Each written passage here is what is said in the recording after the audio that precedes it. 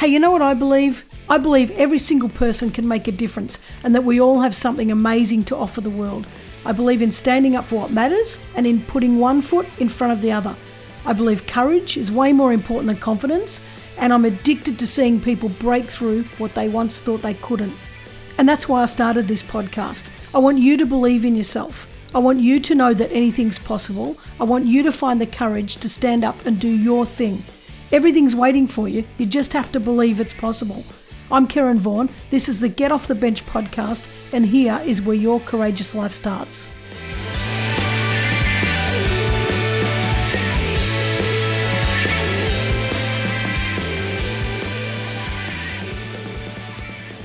Hey guys, and welcome back to another week of the Get Off the Bench podcast. Now, if you are paralyzed with fear, or if you're, got any fear anyway, and you're just not getting that thing done and you just don't know how to move past it, today's guest is going to really give you a nudge, and I just love it. And he's actually somebody quite infamous, and you're going to love it.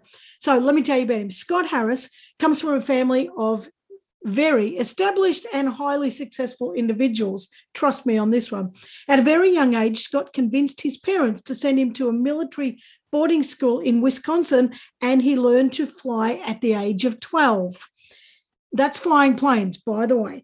At the age of 17, he enlisted in the Army, where he developed a passion for skydiving, and he soon won the National Collegiate Skydiving Championships.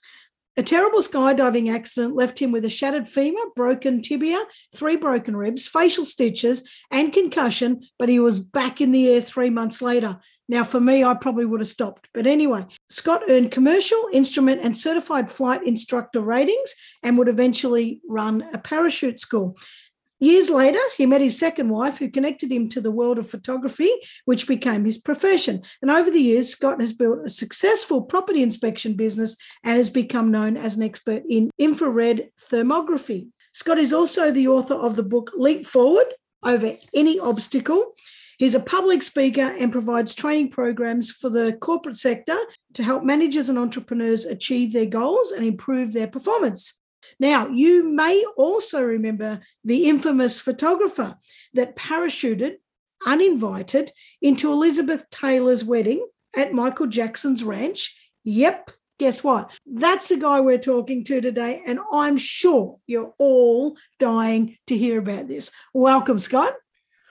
Glad to be here, Karen. I've been looking forward to this one. You've come from a family of high achievers, and you're a high achiever yourself, and you've done some incredible stuff that would take most people probably 150 years to achieve. So looking forward to this conversation. Some of my activities overlap. That's how I shove it all into a tighter time frame. Fantastic. Now, I want to ask you, let's start with all of these achievements, and there's too many to mention. I mentioned a hell of a lot at the start, getting your pilot license and, parachuting and running a parachute school and all sorts of stuff, and your book and everything else that you're doing. Tell us a bit more about your life as a youngster. Like, where did all this come from? Well, my parents were very engaged people in all the stuff they were doing. And in some ways that made it difficult for me because they weren't as engaged with me as a lot of, especially modern families would be. But they set a tremendous example for me to follow. They were both life masters in bridge. My father was an internationally renowned chess player. He played, he was a state champion racquetball player, and he had a great career as an orthodontist. So they were both really busy doing things. They were definitely doers. And that left a huge impression on me that that's what life is for. You do stuff, you play hard, you work hard, and you're constantly trying to do better at whatever you're doing. And, as a kid, that was kind of daunting. I mean, I always felt like I wasn't really good enough and I would never measure up. But as I got older and I started accomplishing things on my own right, the example that they had set for me started to mean more to me. And the fact that I was maybe uncomfortable as a kid felt less important than the example that, I had something to strive for. Yeah. And ultimately, that's all that matters to me is, to follow that example, to constantly try to improve myself and do better than myself. One of the things that's the kind of a common theme with people like me is that, most others perceive us as being super competitive. And it's true, but it's not true. I am super competitive, but I'm only competing with me. I don't care how somebody else does. When I'm striving to be better than I am, I'm only looking at my own performance and trying to improve upon that. I'm really not paying attention to the performance of others around me. And if I encourage somebody else or say, good hit or whatever, if I'm playing somebody, I mean it. I really am happy to see somebody else do well. And if someone does better than me, that doesn't make me feel worse because I don't care. I only want to do better than I did. And as long as I'm improving, I'm very happy about what I'm doing. Does that make sense? Yeah. Oh, absolutely makes sense. I'm the same. I don't care. It doesn't matter. Comparison's a bad thing, but it's if you're comparing yourself to the way you were yesterday and just ever growing. Imagine if everybody in the world just tried to put a better step forward every single day, just for themselves, like just because they wanted to be better contributors to their own life and to the world, and even to be better for and within the relationships around them, whatever that may be. I think that's a great philosophy. I absolutely love that. Well, your parents taught you well. And you could have gone one way or the other, couldn't you? You could have gone down the whole, poor me, look what my parents did to me, which I know some people that have done that. It's my parents' fault that I've turned out, that I can't achieve anything. Or you can just say, well, I'm an adult and I'm going to go and do my own thing and I'm going to build my life up. So I'm glad you did that. Well, honestly, you have to reach a point where you realize that it's your life and it's your responsibility. Yeah. And whatever happened before is immaterial. It's in your hands now. What are you going to do about it? Yeah. 100%. But talking about, talking about your parents, like that they're all busy doing stuff. Did they, at 12 years old or maybe younger, I know you got your pilot's license at 12 or not your license, but you started flying planes at 12. Let's talk about that in a minute. But you went to boarding school, military boarding school, I'm assuming maybe just before 12, and your parents actually let you go. I'm like, what were they thinking? Were they mad? Like, let's send this boy off and let him fly planes. My parents weren't getting along, and I kind of used that, and I pushed them to send me to military school. I'm pretty convinced that I may be the only kid in history who compelled his parents to send him to military school. But with the resources that were available to me at the time, it was the only school in the country that I could find that had a flying club where I could learn to fly an airplane. And that's all I cared about. The military, I didn't care about that. I just didn't care. And I was obsessed with flying an airplane. And so I pushed them into sending me to school there. And I wanted to get the hell out of the house. I wanted away from there. It was toxic, but they weren't mean to me, but it was just a toxic environment. Yeah. And honestly, my dad isn't the kind of person that spends money lavishly, and he normally would never agree to such a thing because private school is expensive, but he just felt bad about everything that was going on. So he really couldn't argue the point, and he just, okay, go ahead. So you really cashed in on a moment. That's fantastic. That's called being opportunistic, but I think that's bloody wonderful. But when you're talking about getting your flying, I keep saying getting your license, but you didn't. If you're flying a plane, what possessed the military or the flying school to say, oh yeah, why not? Why not? Let's put a 12-year-old behind the controls. I mean, most people would. Well, I could fly with and anyone could do that. I mean, you have to pay for the lesson and the aircraft rental, but you can fly an airplane with an instructor in the plane. What happened to me is I flew about 12 or 13 hours with an instructor, but I couldn't go any further because you can't solo until you're 16 years old, and you can't get a pilot's license until you're 17 years old. So I flew for the first half year I was at the school, and then I stopped because I was frustrated because I couldn't move on. I couldn't progress beyond the point where I was. And so I gave up, at least for then. I didn't really come back to flying until after I got out of the Army. And then I got my license, and I got my commercial license, and on and on. Yeah. Never stopped after that. Wow. You're scaring the hell out of me, because I think of a few 16-year-olds that I know, and I think, my God, I do not want them up in the sky over my house in a plane. But anyway, I think. Well, there's a lot of self-discipline that's taught as part of learning how to fly. It requires a lot of self-discipline to be able to fly an airplane safely. And most flight instructors aren't going to set anybody loose until they demonstrate that kind of self-control. It's not just about controlling the airplane. You have to demonstrate good decision-making ability. Yeah. To be able to be let loose. Yeah. Wow. And so you went off and joined the Army, and then, got all your pilot's license, your commercial license, and everything else. But you, somewhere in there, you've switched to skydiving. So, not switched to, you've added skydiving to I started skydiving when I was in the Army. I was an aircraft repairman in the Army, and there was sport parachute clubs at a lot of military bases back then. And they would, basically, it was just extra flying time for the pilots, and they'd take us up in the air, and we could skydive. It was relatively inexpensive for, military personnel.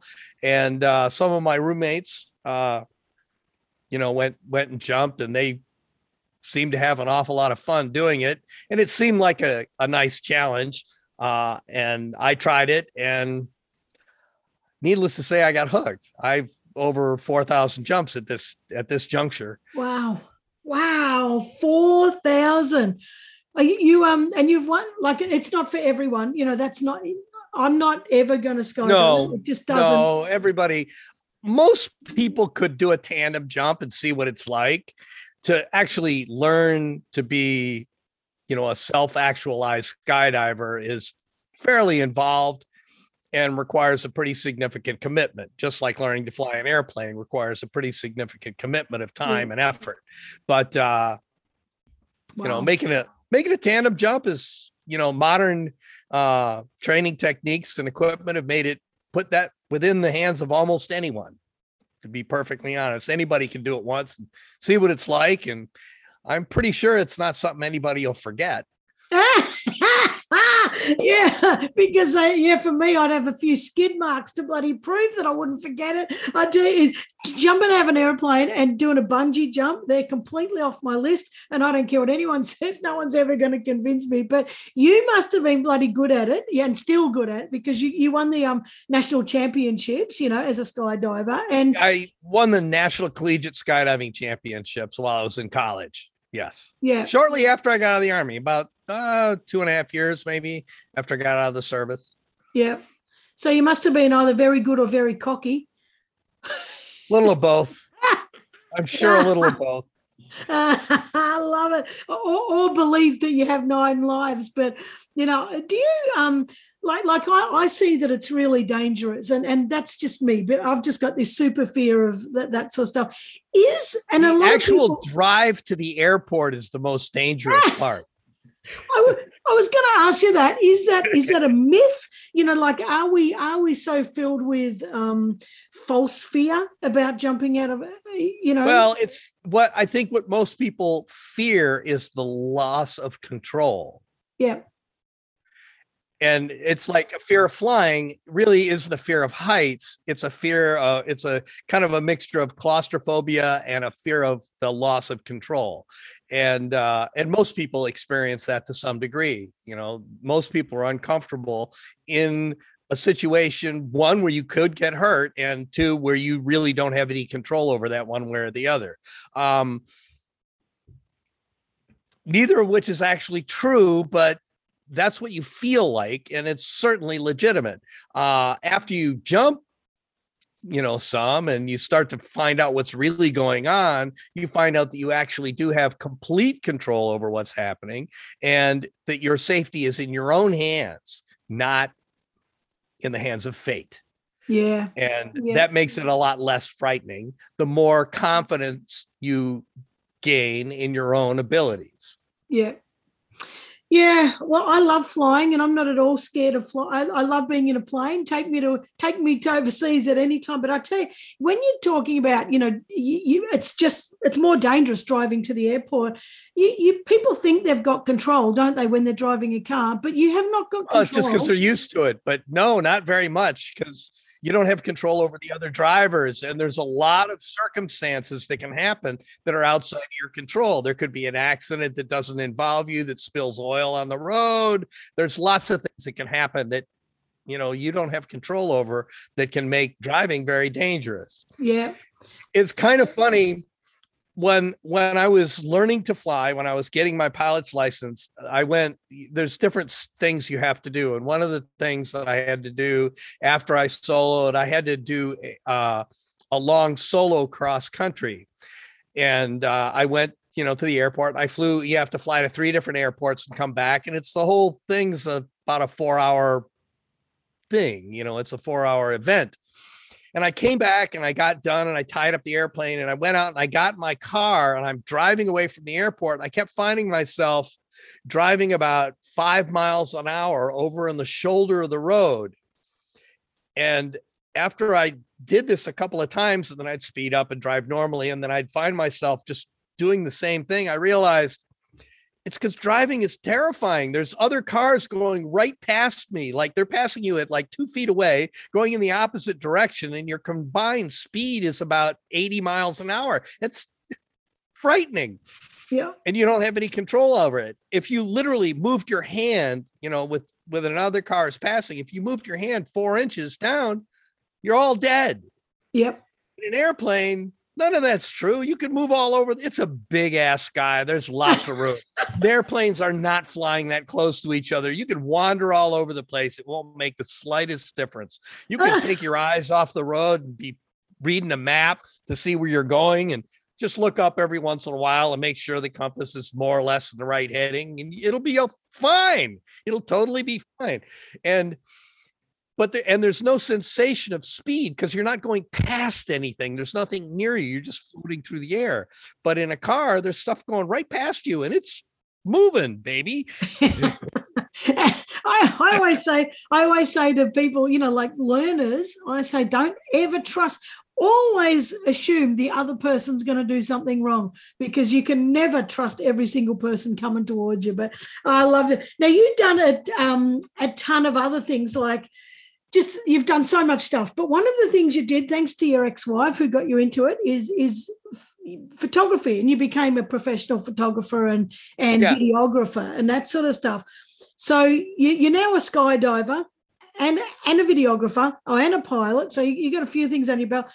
But you just couldn't be happy with that, could you? You had to wait till Elizabeth Taylor was getting married at Michael Jackson's ranch, and you decided that you're going to just drop right in with your parachute and film it. Now, what possessed you to think that was a good idea? I love it, by the way. I actually had a good friend who was who's a newscaster at one of the networks, that called me 2 days before the wedding and told me that there was basically a news blackout, that they weren't allowing anybody on the grounds with a camera except one guy from People magazine. Everybody else was held out, and basically that pictures would be worth a lot of money. And at the time I was struggling. I was fair, I was been married a couple of years and we had a new baby at home, and I was doing fine, but I wasn't loaded, and that it was a lot of money to me. So I kind of jumped into it with both feet. And the guy who called me, I had taught to fly. He knew about my skydiving history. He had a pretty good idea how I would do this, but he wasn't sure exactly how you'd pull it off. And I put it together with a team of people on the ground and in the air. And I had to pull some equipment together that I had overnighted to me so I could shoot video and have it broadcast to somebody on the ground, because I knew I wasn't going to walk away with film. Yeah. Yeah. I had a pretty good idea they wouldn't be very pleased with me, but the whole event was, it was kind of crazy. There were 21 helicopters circling the ranch, trying to take pictures with telephoto lenses from the air, and they didn't get much, really. They didn't bear much. I'm the only one who got onto the grounds, and because they had this news blackout, the story in the news became about me and everybody trying to get pictures. And since I was the most noteworthy person trying to get pictures, because I actually trespassed on the grounds and got there, it was huge. I was on every news channel, television, video, print ads in the world for almost 2 weeks. It's kind of crazy because you wouldn't think the news cycle would sustain anything that long, but it did. And there was almost nothing about her dress or any of that stuff. So Liz Taylor went on television and said some pretty awful things about me and the rest of the people who were trying to invade the wedding. But everybody tried to do it the right way. They were just kind of arrogant about it. They actually hired Israeli Mossad as security. And they weren't very impressed with me since I went right past all their security and landed 8 feet from the last row of, guests. But and I was actually over on the radio in the airplane. We were trying to ask him when the ceremony was over so we wouldn't interrupt the ceremony, but they didn't. They just said, no, we just want you to go away. I told them, well, that's not going to work. We're coming. I actually filed a notice to airmen with the FAA and did everything legally to jump. The only thing, when my foot touched the ground, I was trespassing. I didn't have permission to be on the land, but everything above the ground, I did according to the rules. So they knew you were going to drop in. Oh, they knew I was coming. Yeah, the sheriff's department had a radio crew that was actually directing traffic of the 21 helicopters flying around and our airplane. We were all in communication. We had a meeting before the event with all the pilots and talked about what was going to happen. We told them we were jumping in and, they might want to avoid, flying into the parachute, stuff like that. So I'm surprised. I'm surprised you weren't arrested prior, so that for conspiring. Well, I hadn't done anything wrong before then. I didn't do anything wrong till my foot touched the ground. Then I was trespassing. and then when your foot touched the ground, that was it. You were arrested and thrown in jail. So tell us about that. Well, they didn't throw me in jail right then. What they did is the sheriff, they turned me over to the sheriff's department that was on site. They kept me in an RV until all the guests had left the ground. So I was handcuffed in this RV for, I don't know, 3 or 4 hours. And then they just walked me into the front gate and let me go. Apparently, if they arrest you, if they don't book you within a certain time frame, they have to let you go. So these guys just walked me in the front gate and let me go. There was a bunch of news people waiting. So I didn't have too much trouble scaring up a ride to hook up with the rest of my team. But about 3 months later, I went to court over this, and I just said no contest. And I didn't spend money on a lawyer because I couldn't say I didn't trespass. That didn't make any sense. But I did learn that basically you have to play that game by the rules. You don't go to court without a lawyer. That's just dumb. Because they basically, they tried to say I endangered people, which is kind of stupid. If you're jumping out of an airplane, you're not endangering anybody but yourself, possibly. Anyway, they threw the book at me, and I got a week in jail, $1,000 fine, and 80 hours of community service. The community service part's actually kind of funny. I showed up at a YMCA, and I was supposed to do janitorial stuff and, clean up. And they had an old boiler that wasn't working. And because of that, they couldn't do any of their laundry there. So all the towels and stuff, they would send them out to wash them. And it was a significant expense to the YMCA, which is not exactly a high profit, business. So I asked them if I could take a look at it. I spent a couple hours tinkering around with this boiler, and I fixed it because I used to be an engineering officer in the Merchant Marine. So I spent a lot of time with huge boilers and steam engines and big diesel engines. And the guy was so pleased that I had fixed this thing. It was worth a fortune to him. He couldn't find anybody that would work on it. He signed me off for all 80 hours. He said, nobody should really suffer that much. It was her 8th wedding. How special is that? So I like that part of the story. I thought it was nice. The guy was nice about it, and it's not like I had lots of extra time to spend being a janitor. I could be more valuable. Not that there's anything wrong with being a janitor, but I had obviously had some better skills that were more valuable to them. Anyway, the week in jail I spent, it was actually horrible to me. I mean, it doesn't sound like much, but confinement isn't something that works well with somebody that's really independent like I am. And it was eye-opening in how wasteful that whole system is. There were people in there that were destined to never get out. They'd be in and out of jail for the rest of their lives. And it was such a waste. There was a young man in there who was an incredibly talented artist.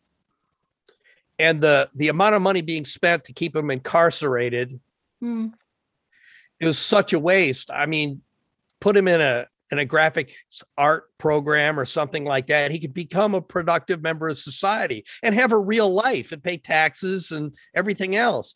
But instead, I'm sure he's in jail someplace today. I mean, there's just nothing about that system that's going to change anything, for him and for a lot of them. I mean, some of those people, you're never going to fix them, but we really could exercise better judgment in how we deal with some of these people, because, jail is just career college for some of these guys. They just learn how to be better criminals. They don't learn how to become better people. Yeah. There's nothing motivating about that system that's going to, help them rise up and accomplish anything useful. I don't mean to get off. I don't mean to preach, but it's something that affected me and still does. I walked away from that wanting to help other people and try to help lift people up that, are worthy, that want to be better and want to have a better life.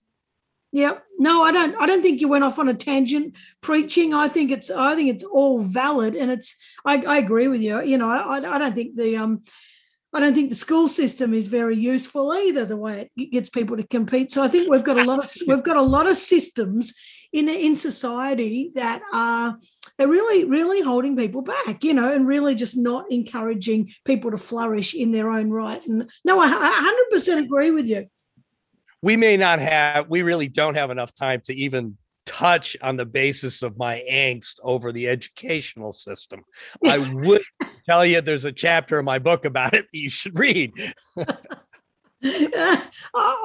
No, me either. We could probably do I could probably do a 5-part series or 105-part series on the education system. And saddens me because there's so many good kids and so many good teachers, and they're just stuck in this system. But now listen, going back, because let's not go down there because I start ranting. When you went to jail or when you got arrested, and then we'll move on from this topic, but was there a moment when you thought, shit, I really shouldn't have done that. This is going to ruin my life, or, damn it, I'm going to have a record. No, I knew I'd get over it. It was the week. I knew it was a week in jail, and the week would end, and it wasn't going to ruin my reputation. I wasn't, I wasn't a felon.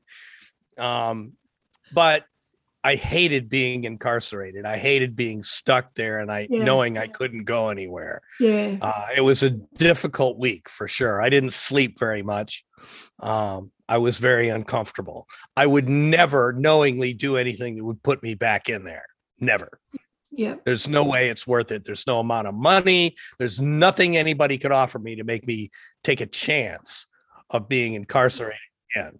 Yeah. Yuck. So, you've done all this and you've jumped into the wedding and you've got the gone to jail. But the one last big question is, did you get the footage that you aimed to get? I got some. Honestly, there were some technical difficulties. I ended up selling my story for quite a bit of money, so it worked out okay for me. I made quite a bit of money. At least to me at the time, it was pretty nice. It gave us a nice little boost, but it wasn't, some tremendous windfall. I didn't, I couldn't buy a house or anything like that. Yeah.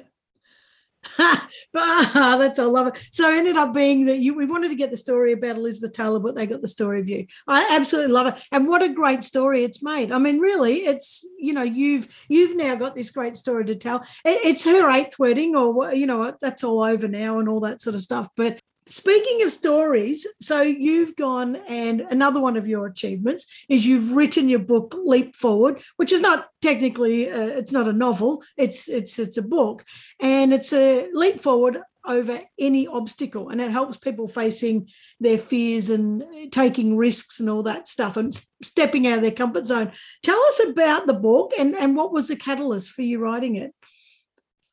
Well, it's kind of funny. I started writing another book on a more of a technical book based on my knowledge of construction. And I started thinking about this and what I want to do with the next phase of my life. And I decided that I wanted to write this book. And this is the one that I finished first. And it really became a labor of love. It's marginally autobiographical, meaning what Leap Forward, it's a motivational book, and it's about facing challenge, facing any challenge. But what each individual piece is essentially is I look at the different things that I've done and the different challenges that I've faced, and I explore the lessons that I learned from those experiences and how it affected how I face challenge moving forward. In all modesty, I've taken on more and different, varied challenges than most people do. And I upfront want everybody to understand, you don't have to jump out of an airplane to benefit from my insights about what that's like and how that affected my reality and how I face challenge. I talk a lot about my mindset and controlling your mindset when you're trying to face, some challenge that can be overwhelming. And a lot of that is what I learned from skydiving. When you leave the door of an airplane, when you put your foot, getting prepared to do that, you check everything. You go over everything in your own mind. You check your equipment. You think about what your procedures are. You plan and you discard different things and you get ready. But at the point where you cross the line and you put your foot in the door of the airplane on your way out, you are 100% in the moment. You are living in the moment. You are absolutely, completely aware and completely focused on what you're doing right then at that point in time. And honestly, that's the way to face any challenge, no matter how great or how small, is to deliberate about it as much as you need to make a final decision that you're going to move forward at the point, but at some point you reach that moment when you draw a line in the sand knowing I'm doing this, I'm taking this on for whatever reason. Some challenges are imposed upon you, others you seek out and accept for yourself. But for whatever reason, it's there, and you've decided that you have to face it. And when you draw that line in the sand and you decide to move forward, you need to reach a point where you stop thinking about all the things that can go wrong and all the reasons why you shouldn't do this, or you shouldn't, you're not good enough, or any of those things that go through anyone's mind normally. But you reach a point where you have to stop thinking about all that, put it all behind you or beside you, and leap forward, take on that challenge. And it can be extremely liberating to learn to do that, to stop all that chaos in your mind and really focus your attention on what it is you can do. Stop thinking about what you can't do and what you can't control, and focus on what you can control and what you are doing to overcome whatever it is that's in front of you. Oh, I love that. And I love a lot of things you've said. And you've actually also got there's a video on YouTube about, I can't remember what it's called, but I'm going to put a link in the thing. It's called Skydiving is a Metaphor. That's what it's called. Right. So, and it's about that's one of my video clips. Yeah. And that's a great one, because I do want people to understand that lots of people are not cut out for skydiving.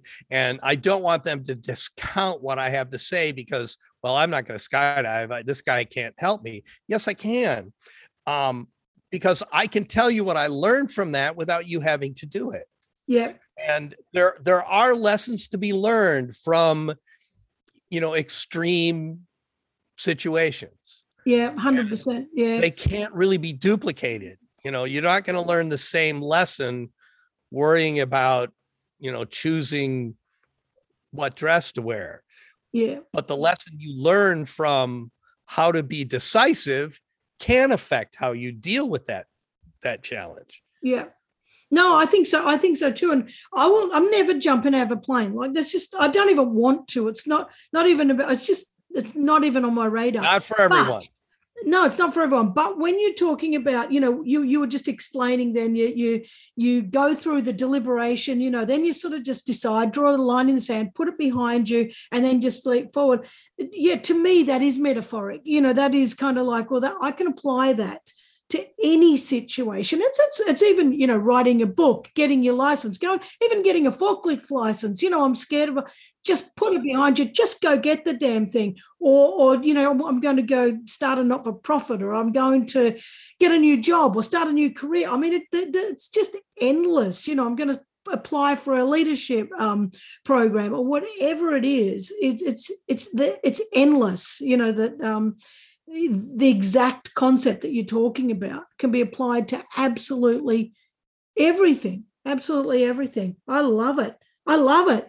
Oh, hey, you said something in there that really made me think. It was really hit me hard. You said, what am I going to do for the next, I don't know if you said the next journey, the next part of my life. Right.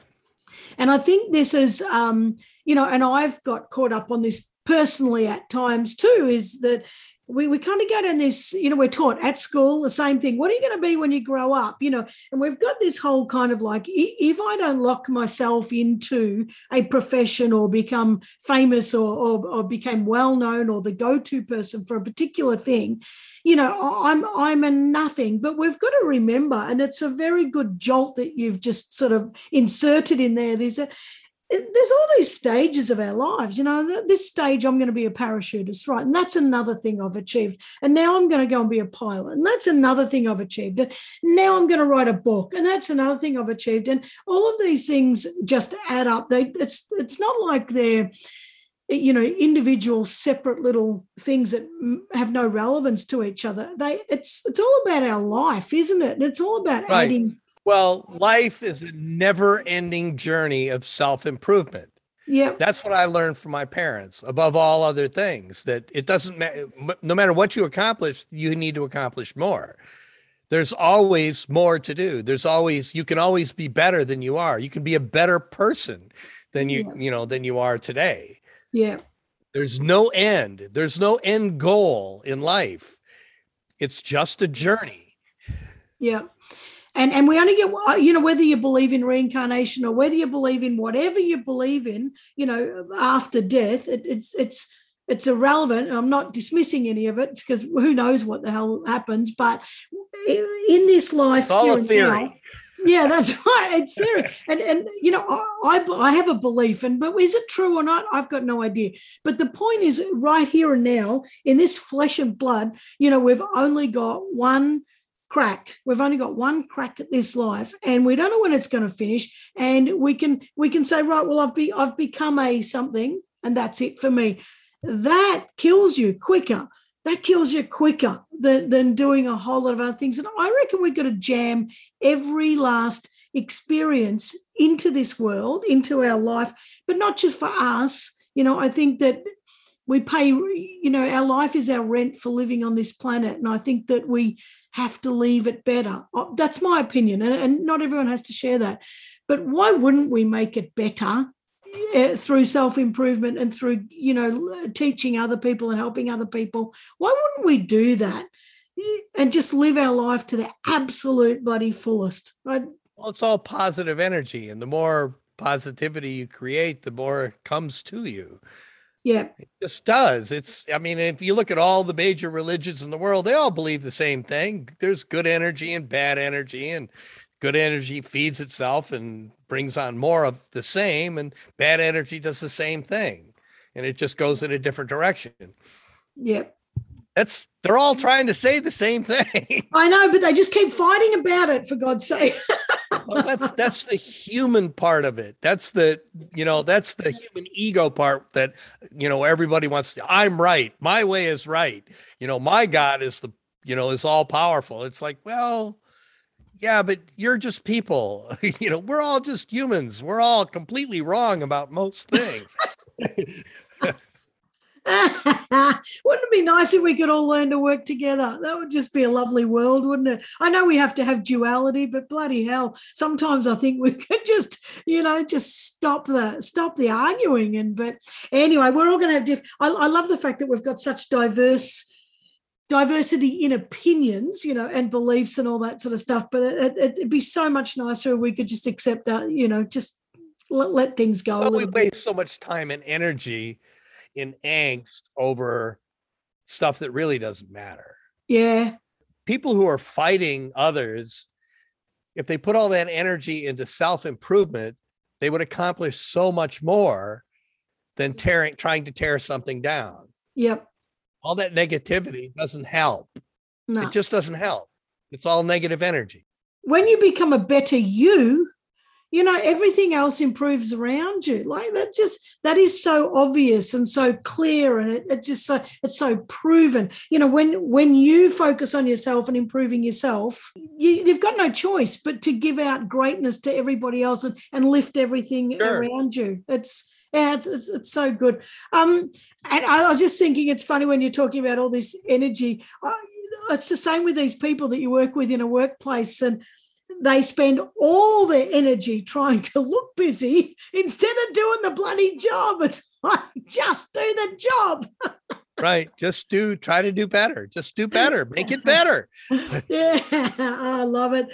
And so, over the years, you've had a multitude of jobs, like, stacks of different things for property development and thermal imagery, you've done, and you've owned a parachute school. You've got all your license. I don't know. You've been in the army. It just goes on and on, or the military, whatever, wherever you were, on and on and on and on and on and on. I get bored easily.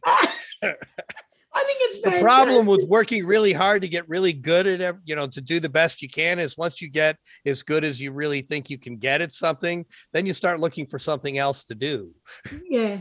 And usually something a little bit different, so that's like, right. I might learn this whole new skill. But, it's I'm on a number of other podcasts that I've done. Well, many of these interviews, we've contemplated the fact that I started out at A and I've ended up at, Z, or not even Z because we're only part way through.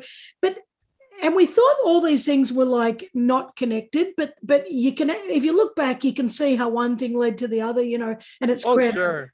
It's created a pathway, and you're now a lot of the jobs that you did were managing people and empowering people, and inspiring people to become better. So each one of them, you've picked up this set of skills, and not only skills for yourself, but skills that you've learned to empower other people and to bring out their best. Yeah. And so now you do, a lot of keynote speaking, webinars and that sort of stuff, and corporate training. So walk us through what you're doing now with the speaking and training, and how you're, trying to bring out the best in other people. Well, I do kind of general motivational speaking about facing challenges and how to deal with, non-specific challenge, and how, the steps and the tools you can use to not get stuck. A lot of managers and developers get stuck because they're overwhelmed by so many things being dumped on their plate. Yeah. And I try to help them find a way through all that mentally, because it's really about them. It's not about the stuff. Yeah. The other thing I do is I try to help leaders and particularly new people who are new to management positions, or have gained new responsibilities, both organizational or as, in leadership, and try to help them overcome the almost overwhelming responsibility that leadership is. It can be overwhelming because you are basically responsible for other people that you can't fully control. You have to manage them. You can't control them. A lot of people fall into the pitfall of trying to control the people they're leading. Yep. And it guarantees their failure as leaders. People don't respond well to being controlled. Yep. Yes, the government should listen to me right now.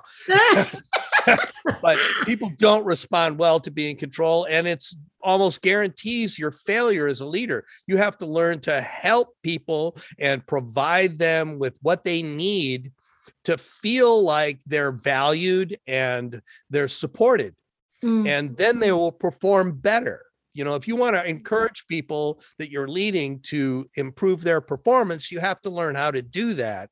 And you have to do it in very specific ways. And if you don't, it just becomes, you become an autocratic manipulator, and you'll fail at it.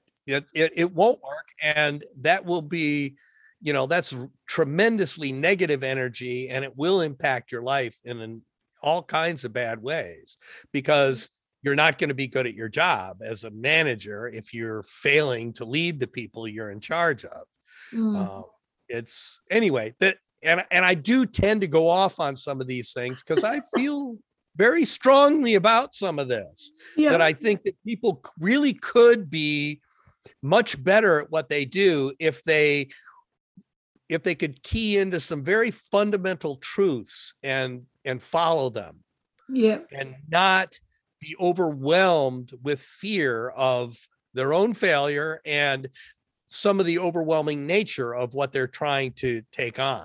And even when you're talking about, leadership, like some people become, we talk about leadership being influential, and I do work with leadership groups, and I sort of put influential right in the middle, and you can be a positive influence, or you can still be a negative influence. And are you trying to influence through persuasion and coercion and dictatorship? That's not influence. That's not good. The other end is empowerment and role modeling and all that kind of stuff. And when you're talking about people don't like to be controlled, and people get backed into a corner. But even if you're a leader, you can still, you get backed into this dictator kind of position because you're acting out of fear. You don't know how to, you're not getting the responses from the people that you're hoping to get because you haven't empowered them properly, and then you're starting to get the puffy chest, and then you're starting to think, we'll just do as I'm telling you to. And then before you know it, you're in this really horrible dictator position, and you've got no respect from anybody. So I love what you're doing. Absolutely love it. And I think that empowerment is one of those words that it's kind of been thrown around. It's kind of a word that we don't really know the meaning of. And, and some people use it this way and some people use it that way. But the true depth of it is if we've got to provide people with the tools to do the job the way they do it best, so that they can flourish in their situation. And we don't all need the same tools. And that's the key, is that we need to find the right tools for the right people and empower them in the right way that will help them flourish. It's such a big deal. And you can say that that's why we need people like you, and me and others, that are doing sort of their key bits in leadership, because a lot of people think that leadership is a position. If I'm a manager, I'm a leader. That's utter rubbish. Leadership is in action, not in a position, I'm the leader. No, you're not.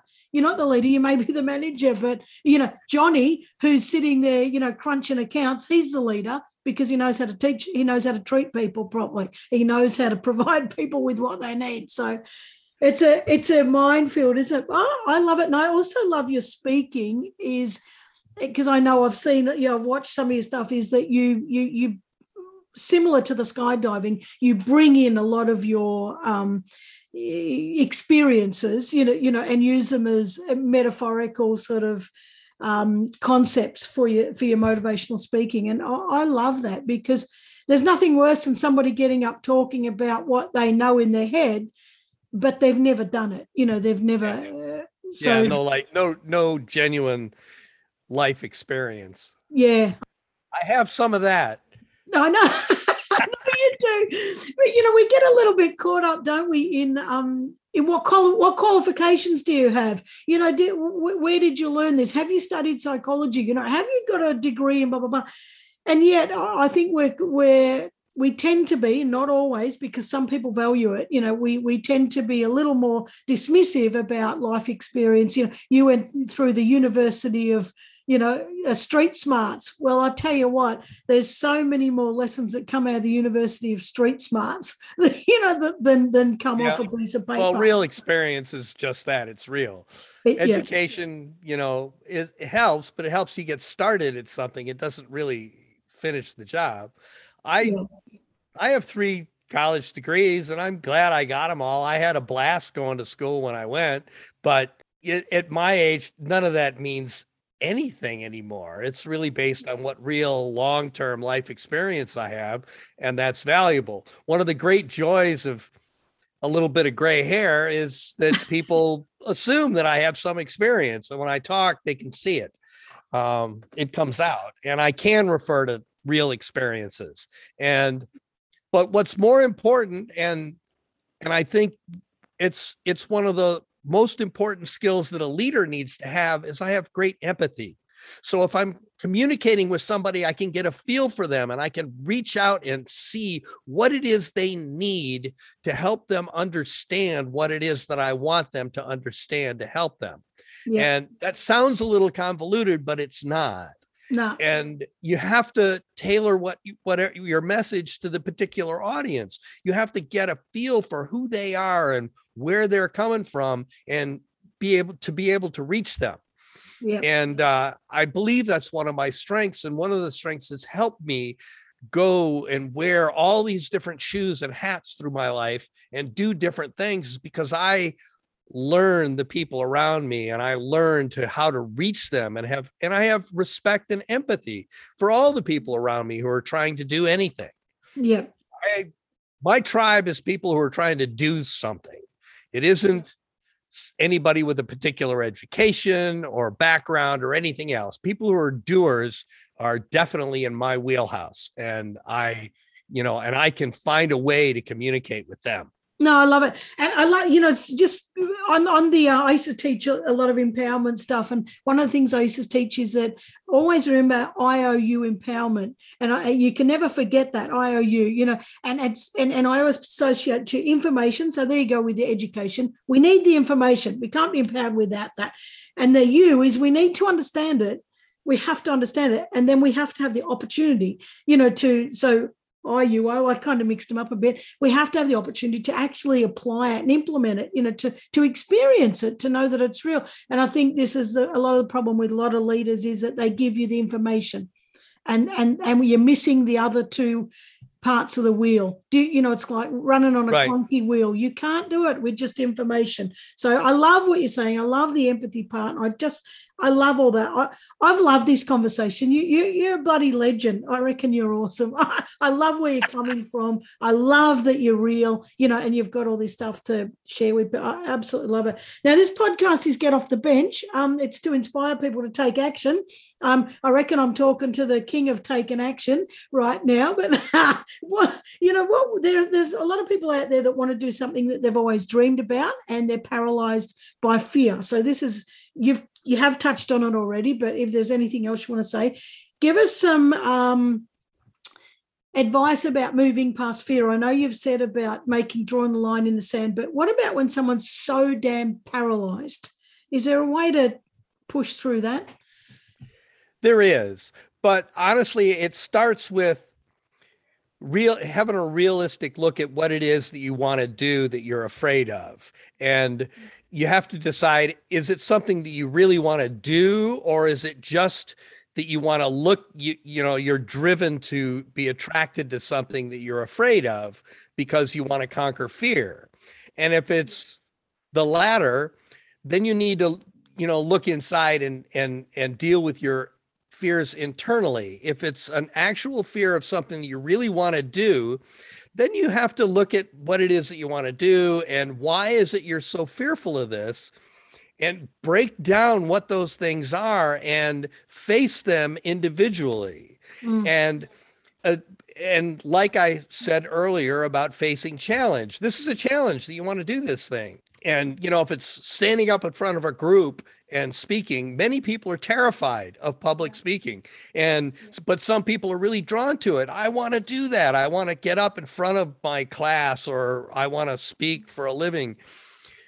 You have to, look at it and say, if you really want that, then you have to, think about it and deliberate about all the pros and cons and what you have to do to prepare yourself so that you're prepared to stand up in front of a group.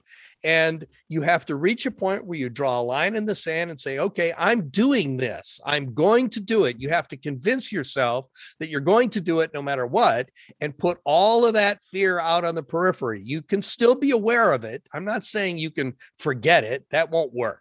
It's there, but you push it out to the periphery and you move forward, and you accept that you're just going to take whatever comes. We're going to do it. And in that manner, you can move forward. I love that. And there's a saying, if you decide to do it, the universe conspires to make it happen. Once you make that solid decision, it's kind of like when you're going to buy a particular car, you see them everywhere. Once you decide to do it, all the signs, all the support comes from all around to help you. Yeah, I love that. Now, where can people find you? I have a website. It's scottkharris.com. Everything about me is there. My book, Leap Forward, it's available there on scottkharris.com. It's also available on Amazon and Barnes & Noble. And it's available as an audiobook on Amazon and Audible.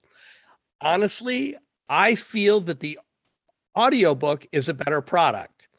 You've heard me speak. And I have personally really enjoyed books that have been narrated by the authors in the past, and that's why I chose to narrate my own book. But I think that it allows me to put emphasis where it really matters and helps me to communicate my passion for specific ideas to the listener as opposed to the printed word. The book is fine. I mean, I'm proud of my book, but I feel like the audiobook is a better product for those reasons. Yeah, after speaking to you, I agree. There are some people that I wouldn't listen to their audiobook. But your audiobook, I think, would be absolutely fantastic. And I'm going to put and you've got a YouTube channel as well and Facebook, and I'm going to put all those links in the show notes anyway. But so basically, it's your website, scottkharris.com. Scott, I have absolutely loved this conversation. Really, really. It's been fun. It's been really fun. Yeah, it's been fantastic. You got so many great, your points are so, they're just so practical and so simple. And yet they're the things that catch us up, but some people have got all these big convoluted systems and it's all quite difficult, but yours are just like, they're just so practical and they're just so based in deep experience. And I so much admiration for you. I really do. I just think that what you're doing is just absolutely fantastic. I was going to say the world needs several Scotts, but I'm not going to say that because it could be a disaster, but the world needs you. Thank you very much. And I'm not actually going to a meeting. I'm going to go fly in the, I'm competing in a tunnel league in the vertical wind tunnel. Oh my God, you're mad. You're mad. So other people go bowling on Wednesday night. I go fly in the vertical wind tunnel. So on that note, I'm going to let you go. And okay. Thank you so much for joining us. Truly appreciate it. All right. Thank you. See ya. Thank you. Bye. Oh, guys, I tell you what, that was fantastic. And I just love Scott's attitude. I love his whole approach to everything. I love the fact that he's got real life experience. It all makes sense, just deliberate on it because we all have fears and then draw the line in the sand. Let's just get going. Keep the fears there because they're there and you can't ignore them, but just decide to do it and get moving and take action. Look, I really love that conversation. I really hope you guys were inspired by it. Now, the same as me, you don't have to jump out of an airplane. You don't have to skydive or bungee jump, but all of the concepts, I guess, all of the whole the metaphors and everything else is relevant to everything in life. So I really hope Scott's inspired you, and I really hope that you get his book. Go follow him. scottkharris.com is his website. It'll be in the show notes. And anyway, that's it for me. Thank you very much for joining me again, and I will catch you next week. See ya. Hey, thanks for joining me. It really does mean the world to me. Now, if you or somebody you know is doing amazing things, make sure you send me an email to info@getoffthebench.com.au. That's info@getoffthebench.com.au. Otherwise, head on over to my website at karenvaughan.com and tinker around there a bit and send me a message. Okay, catch you next week.